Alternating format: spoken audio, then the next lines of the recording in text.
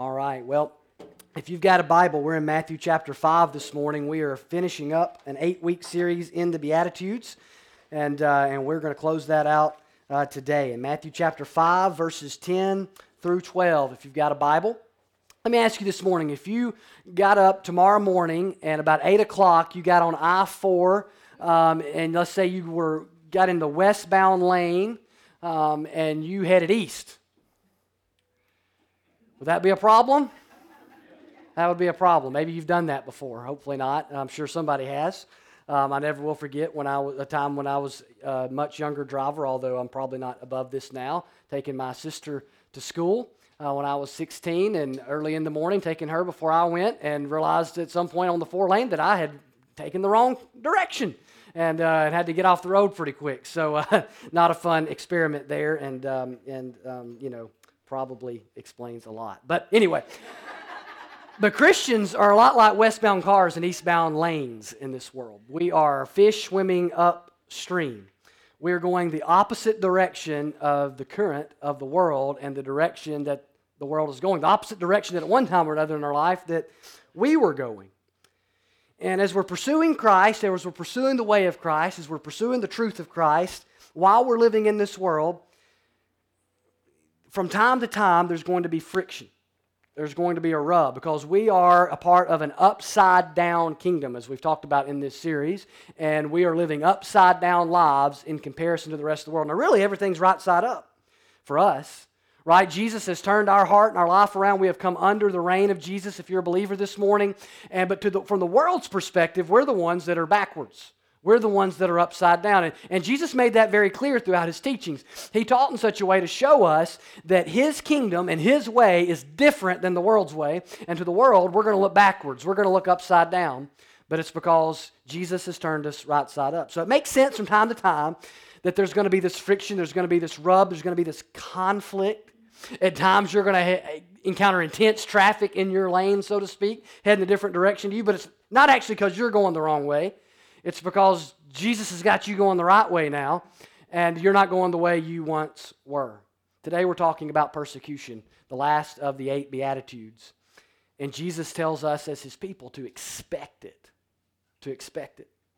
And it makes sense. As Christ-centered people following Jesus in a very me-centered, meistic world, it makes sense that from time to time that is going to create a problem. So look with me at Matthew chapter 5, verse 10, verses 10, 11, and 12. If you don't have the scriptures with you, it should be on the screen for you this morning. Jesus says, "Blessed are those who are persecuted for righteousness' sake, for theirs is the kingdom of heaven. Blessed are you when others revile you and persecute you and utter all kinds of evil against you falsely on my account. Rejoice and be glad, for your reward is great in heaven. For so they persecuted the prophets who were before you." Now remember, the Beatitudes are the introduction, we've said, to the Sermon on the Mount. And the Sermon on the Mount is Jesus' way of saying, here's what life's supposed to be like in the kingdom. When you come under the reign of Jesus and you're a part of his kingdom, this is how you're supposed to live. You can read those chapters, and really it's Jesus kind of interpreting the law for us and showing us how we're supposed to live in light of the new covenant as people who have been changed by Jesus. What does it look like to do these things? And the Beatitudes are like the introduction to that, and they kind of paint a picture, a synopsis of that sermon, but also they kind of show us what does it look like to have a heart yielded to Jesus as King. What does that really look like? If you're really submitted to and yielded to Christ as King in your life, what kind of character does that produce? What kind of heart does that produce? And that's what you see, and we've been looking at for these last 7, now 8 weeks in the Beatitudes. And today, we have this idea of persecution. And the interesting thing about that is the first 7 are all like character driven. The poor in spirit, those who mourn. It's a attitude towards sin, all those sort of things, showing mercy. Now it's not so much about something you do or that's happening in you as much as something that's happening to you. The first 7 were things that are in your life because you're pursuing Jesus. And now this is something that's in your life, that's something that's pursuing you because you're pursuing Jesus. The word persecute literally in the Greek means to pursue. And so it's obviously here it's to pursue with a bad intention, an intention to stop you, to prevent you At times, the world or the ungodly or those that don't know Christ, those that are far from God, at times will pursue those who know Christ and who have come under His reign in such a way as to prevent them, to stop them, to sniff them out, to completely end that. We see that happening all over the world. Let me read you some statistics from Open Doors. Open Doors is a ministry that helps educate us on things like persecution around the world. This is statistics for each month worldwide about persecution. 322 Christians are killed for their faith every month worldwide. 322 killed. In 2017, 322 a month are dying for their faith. 214 churches on average and Christian properties are destroyed. And 772 forms of violence are committed against Christians worldwide per month. Beatings, abductions, rapes, arrests, and forced marriages. Persecution is happening all over the world. And there are various ways in our own country to be persecuted as well. Not as severe as to the things that we've just read, obviously. But nevertheless, when the light of Christ shines, still today there will be some that want to turn off the light. They'll want to cover up the light. They'll want to snuff out the light, end it. And so in this passage, Jesus kind of gives us three things we need to know about persecution that will help us in dealing with it and help us to know what our response is supposed to be to it. So the first one is the reality of persecution. Persecution is a part of the Christian life, and those who are persecuted are blessed. That's Jesus' words, not mine, okay? Jesus says you're blessed. That's the reality. If you're persecuted, when you're persecuted, rather, you are blessed. And that word we've said over the last several weeks means favored. It means fortunate. It can mean happy. It's that abiding state of all is well between you and God. It's the good life as the Bible portrays it, and it's way different than what the world says.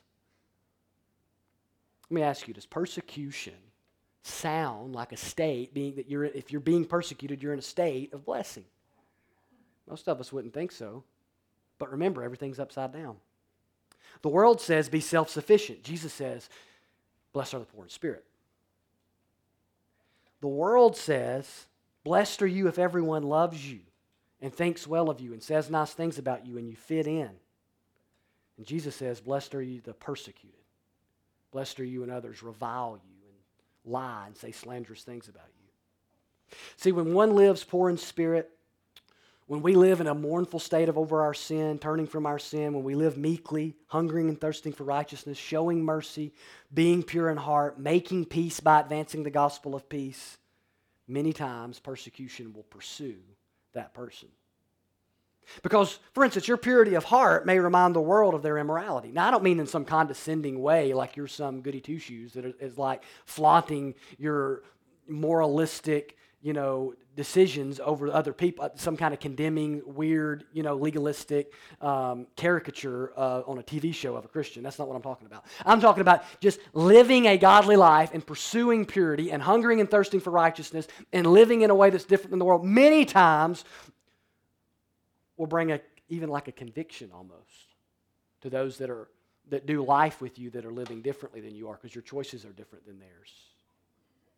Many times when you try to advance the gospel of peace and to press it forward at work or in your family or on your street, you'll encounter opposition. You'll even encounter hostility to it.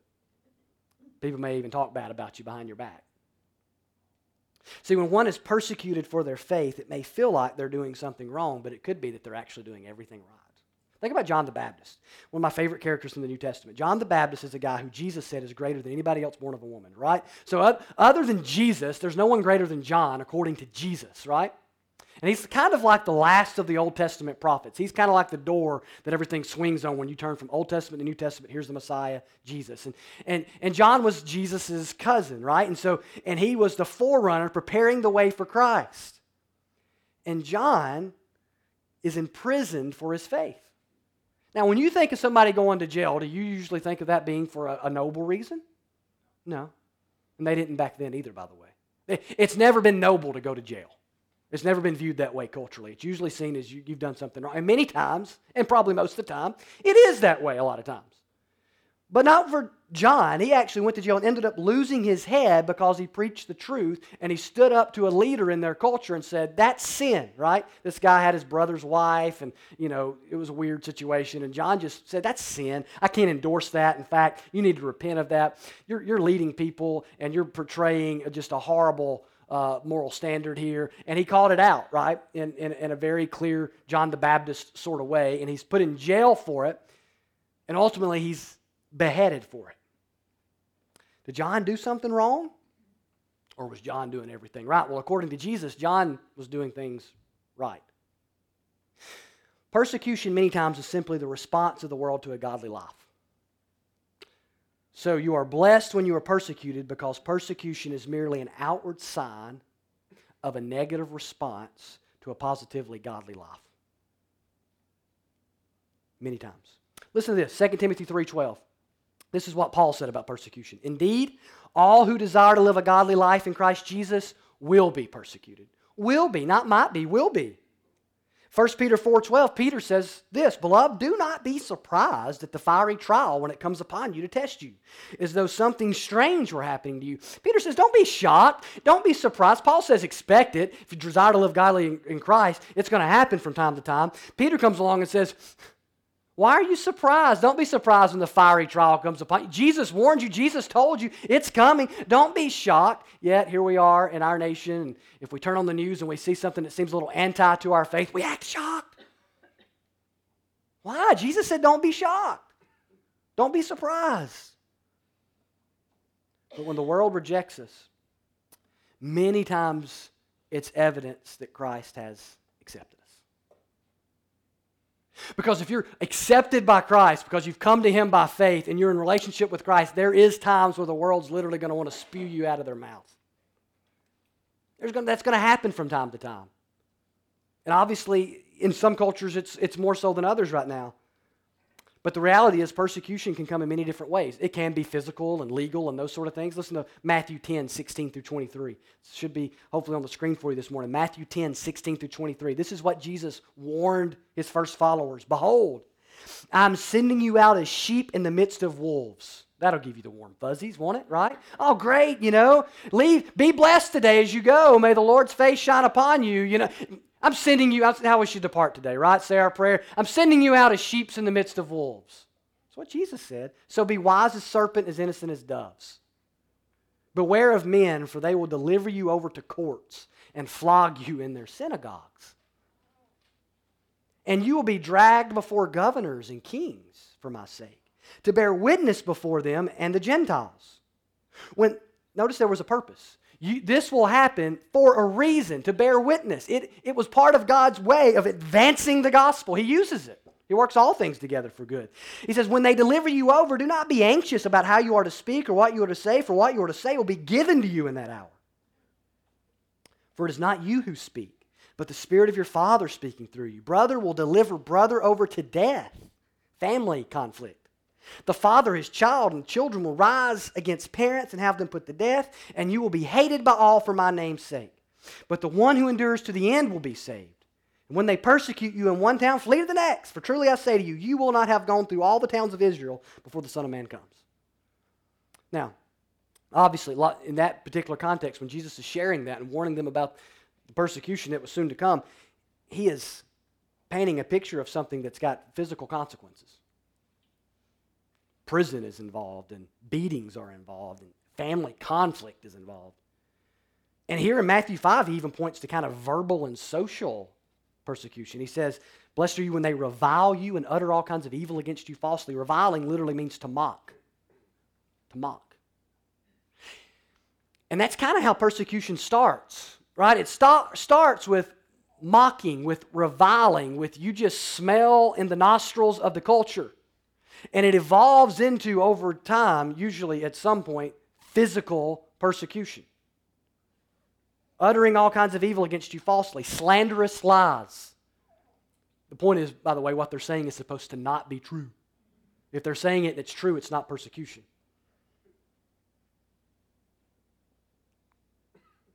The early church was accused of being all kinds of things due to their theology.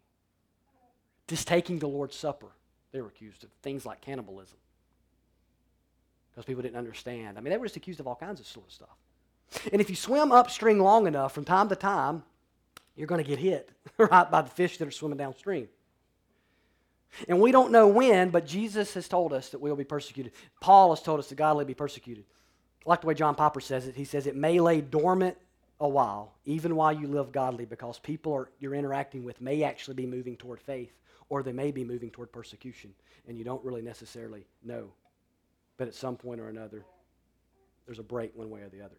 And it could be that many times we're just not engaging the world with our faith as we should be.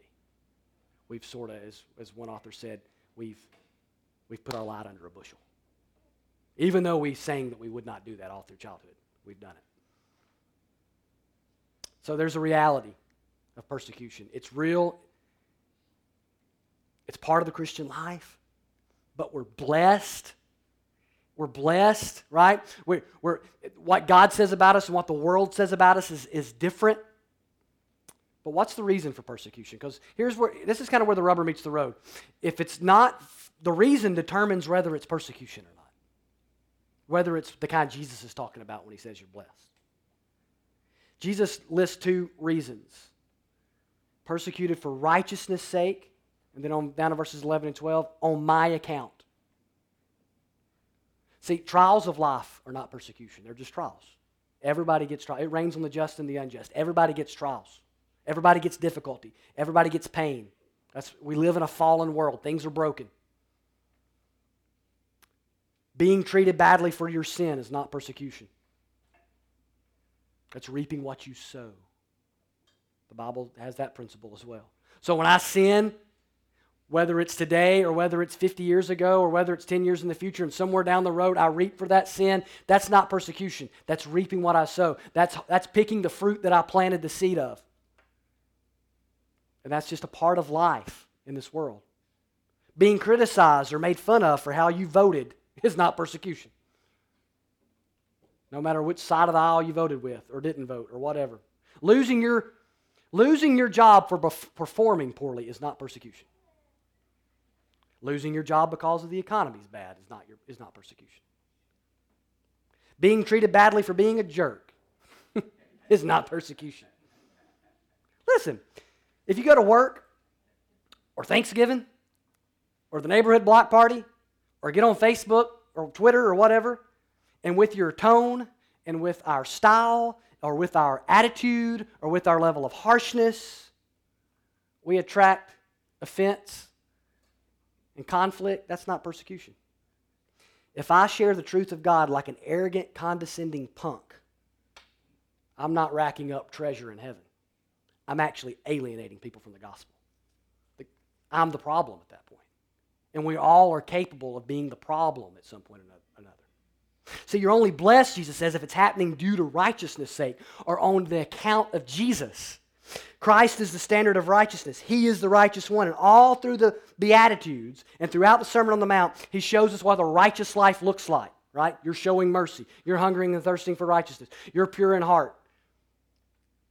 You're making peace.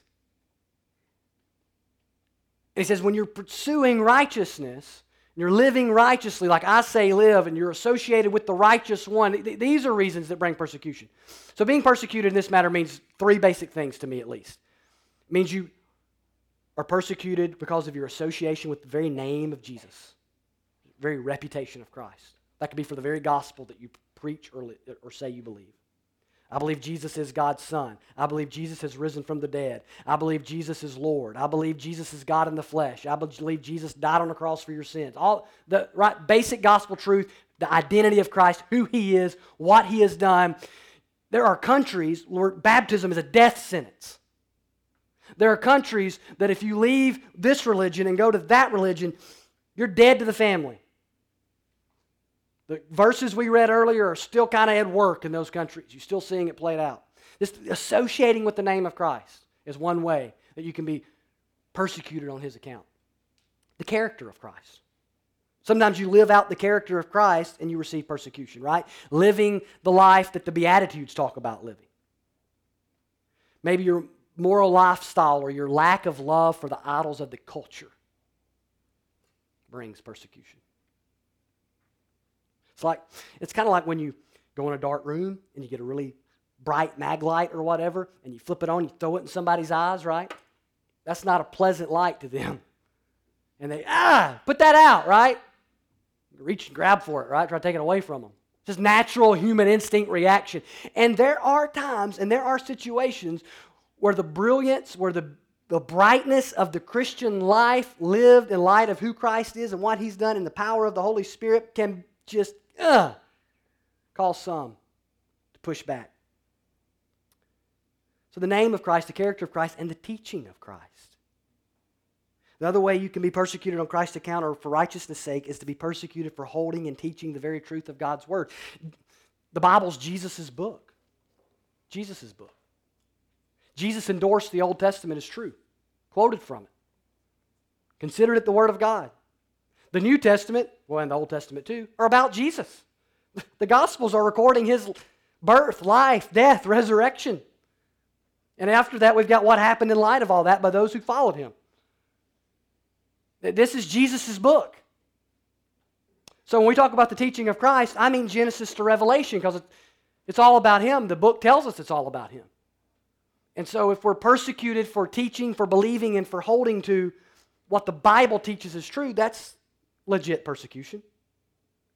See, true Christians will identify with the name of Christ. They will bear the fruit of the character of Christ, and they will hold to the teaching of Christ. And all it takes is one ingredient being offensive sometimes for persecution. It's kind of like if I invited you over to my house for dinner, and I said, this is the dish we're making, and I started listing all the ingredients. There are certain ingredients it would just take one, and you to go, I don't want any of that, right? Now, some ingredients you could, sometimes there could just be one. Maybe it's allergy, maybe it grosses you out, whatever. And you're like, I don't want to, I'm going to be sick. I'm not going to Josh's house. And in the same way, when you look at your life as you follow Christ and you are under the name of Christ, you believe in the name of Christ, you have identified with Jesus, and you're bearing the character of Christ in all the multifaceted ways that bears itself out, and you're holding to the teaching of Christ in all the ways that bears itself out, all it takes is one ingredient in some cultures and in some places for them to go, I don't want any of the dish. And the world might persecute you for a myriad of reasons. There are multiple reasons. But there's one thing that every reason, if it's true persecution, will have in common, and that is Jesus. That is Jesus. His teaching, His character, His name.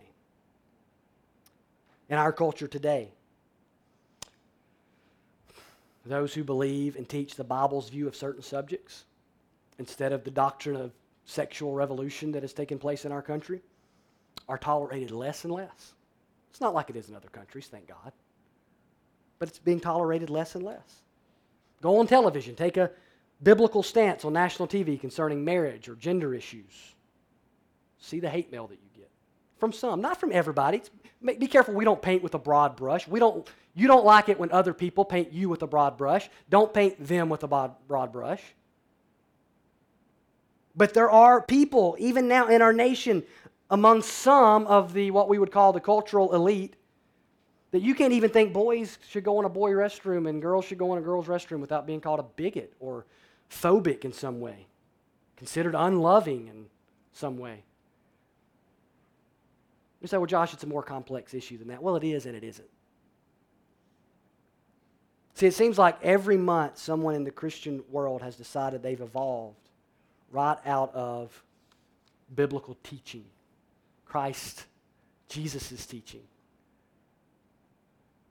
on sexual matters, for instance, gender matters. And the thing I want you to understand is I expect this to continue. We shouldn't be surprised by it because people want to be accepted and they want to fit into whatever the cultural narrative is at the time. For one thing, that's the easiest thing. And people want that. Just like when you were in high school, you wanted to fit in. And that started way earlier than high school. And people now want to fit in to whatever the main stream of culture is going. They want that. And so they'll look for ways to try to make God's truth work and fit with it. And to the point of they will amputate part of God's truth if they need to, if they can't find a way to reconstruct it. Jesus warned those of His day this in Luke 6:26, woe to you when all people speak well of you, for so their fathers did to the false prophets. And that's the temptation of many in our culture, even that name the name of Christ, is they want so bad for all to speak well. But Jesus says, if you just tell everybody what they want to hear so they'll speak well of you, if you just constantly adapt and twist, and you instead of telling them the truth, you tell them what needs to be said for them to speak well of you, you're calling a curse down upon yourself. Woe to you when all people speak well of you. That was the case with the false prophets in the Old Testament, he says. Here's the truth. If we name the name of Jesus, if we live out the character of Christ, if we hold to the teachings of Christ, persecution is bound to come. And that's the only legit reason for real persecution. So we have to guard our attitude, our tone, our style, our approach. We need to make sure if people stumble, it's over the gospel of Jesus and not over me. Because I am capable of being a stumbling block with my mouth and with my attitude and the way I say things. And so if I get punched in the face for slandering someone, if I get punched in the face for mocking someone, for being different or sinning differently than I do, or simply sinning in a way that's more offensive than some other sin, that doesn't make me persecuted. It makes me a jerk with a black eye.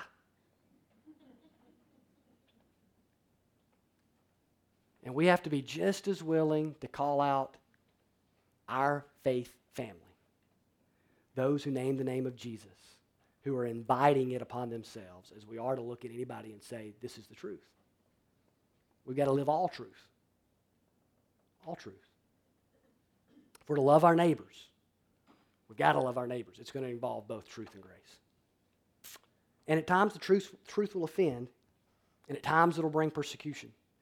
But also, that's how the gospel advances, and that's how people come to faith. Thirdly, there's the response of persecution. How do we respond? What do you do if you're persecuted? If that comes into your life, what are you supposed to do? How do you respond? If you're identifying with Jesus, living like Him, you're holding to the Word, you're obeying the Word, you're teaching the Word, and you counter in legit persecution, how do you respond? Do you recant? Do you get angry? Right? Do you blog about it?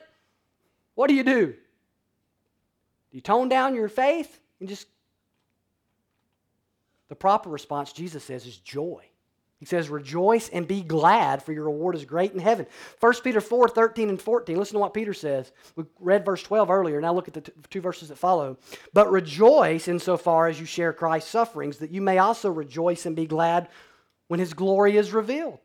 If you are insulted for the name of Christ, you are blessed, because the Spirit of glory and of God rests upon you. The Spirit of glory and of God rests upon you.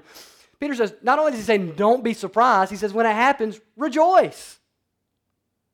Because we can rejoice knowing the Spirit of glory and of God rests upon us. Think about it. When you share your faith, when you live it out, and then you actually share the gospel, you actually share the gospel with people, there's only a few things that can happen. One is they might get saved, right? And that would be awesome. Another is they might just say, no thank you. The other is they might say, not right now. Now, if they get saved, or they say no thank you, if they get saved, that's great, because you're like, wow, somebody got saved. If they say no or they say no thank you, you planted a seed, and they might say yes later to Jesus. So that's awesome and something to celebrate. The other thing that could happen is that they could insult you or persecute you in some way, and Jesus says that that's happening. You're blessed, and the Spirit of God of glory rests upon you. So here's my point. There's nothing bad that can happen when you share your faith. In the temporary realm, the way we view things, as we hold life dearly, sure. But not when we view things from God's perspective, from an eternal perspective, from a gospel-centered perspective. There's nothing bad that can happen. The early disciples took this very seriously. In Acts 5:41, after they were persecuted, they left the presence of the council, rejoicing that they were counted worthy to suffer dishonor for the name. They considered it a great honor that they would be persecuted like their Lord was. So Jesus says, I want you to respond with joy. And he kind of gives us two tips to help us with that. First thing he says, I want you looking ahead. He says, because your reward is great in heaven. He said at the beginning, yours is the kingdom of heaven. He wants our minds heavenward. The reward for the believer is in heaven. In heaven. In this world, there's trouble, there's pain, there's suffering, there's persecution. The reward's to come. He says, your reward is great in heaven. If Jesus says the reward's going to be great, the reward's going to be great. God's a gracious, good God. He gives good things to His people. But see, here's the thing. Persecution, just like any trial, can expose the heart. it can show us what we really love and what we really treasure.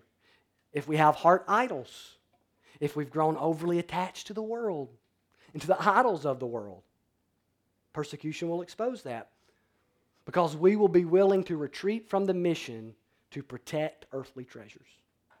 And that might be my job, my very life, my friends, family, social standing. If we compromise the gospel or compromise our allegiance to Jesus, we show that our eyes are not heavenward. Our heart has been ensnared by the things of the world, and you'll end up selling Jesus out for a lot less than 30 pieces of silver. And it happens every day.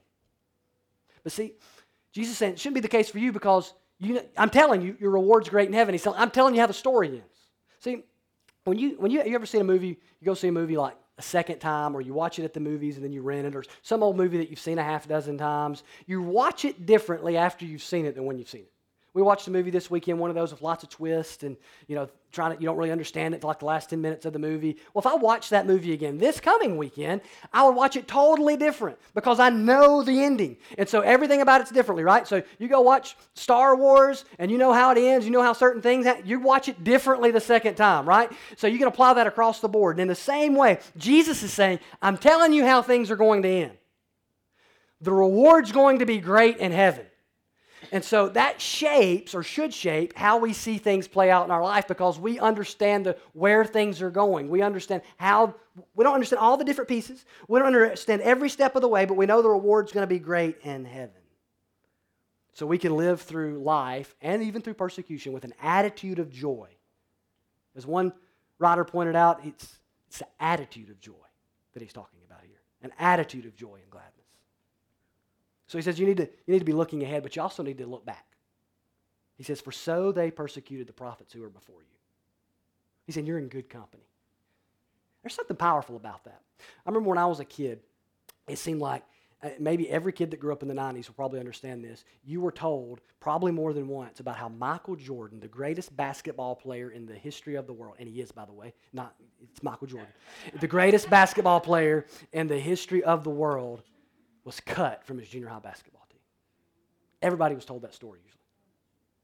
And that's because, for one thing, gym teachers wanted you to think you were better at basketball than you were, right? It's kind of like, oh, maybe I'll grow up to be Michael Jordan. No, you just weren't good, right? But the point is, there's something powerful about who you associate with. And you look at him and you say, well, he's successful. He doesn't stink. He's not a loser, right? So, there's something powerful about that. And in a different way, but in a similar way, there's something about looking back on the history of the faith and knowing, if I'm persecuted, I'm in pretty good company.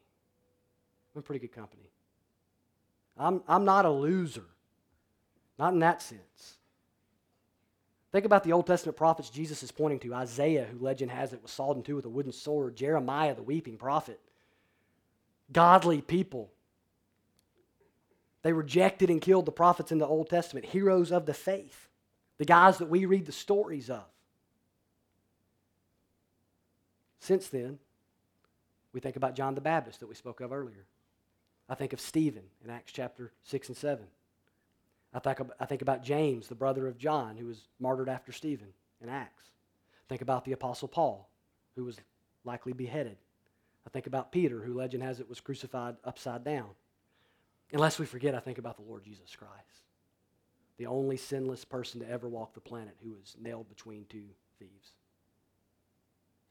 But this line began all the way back with the offspring of Adam and Eve, when Abel was killed by Cain.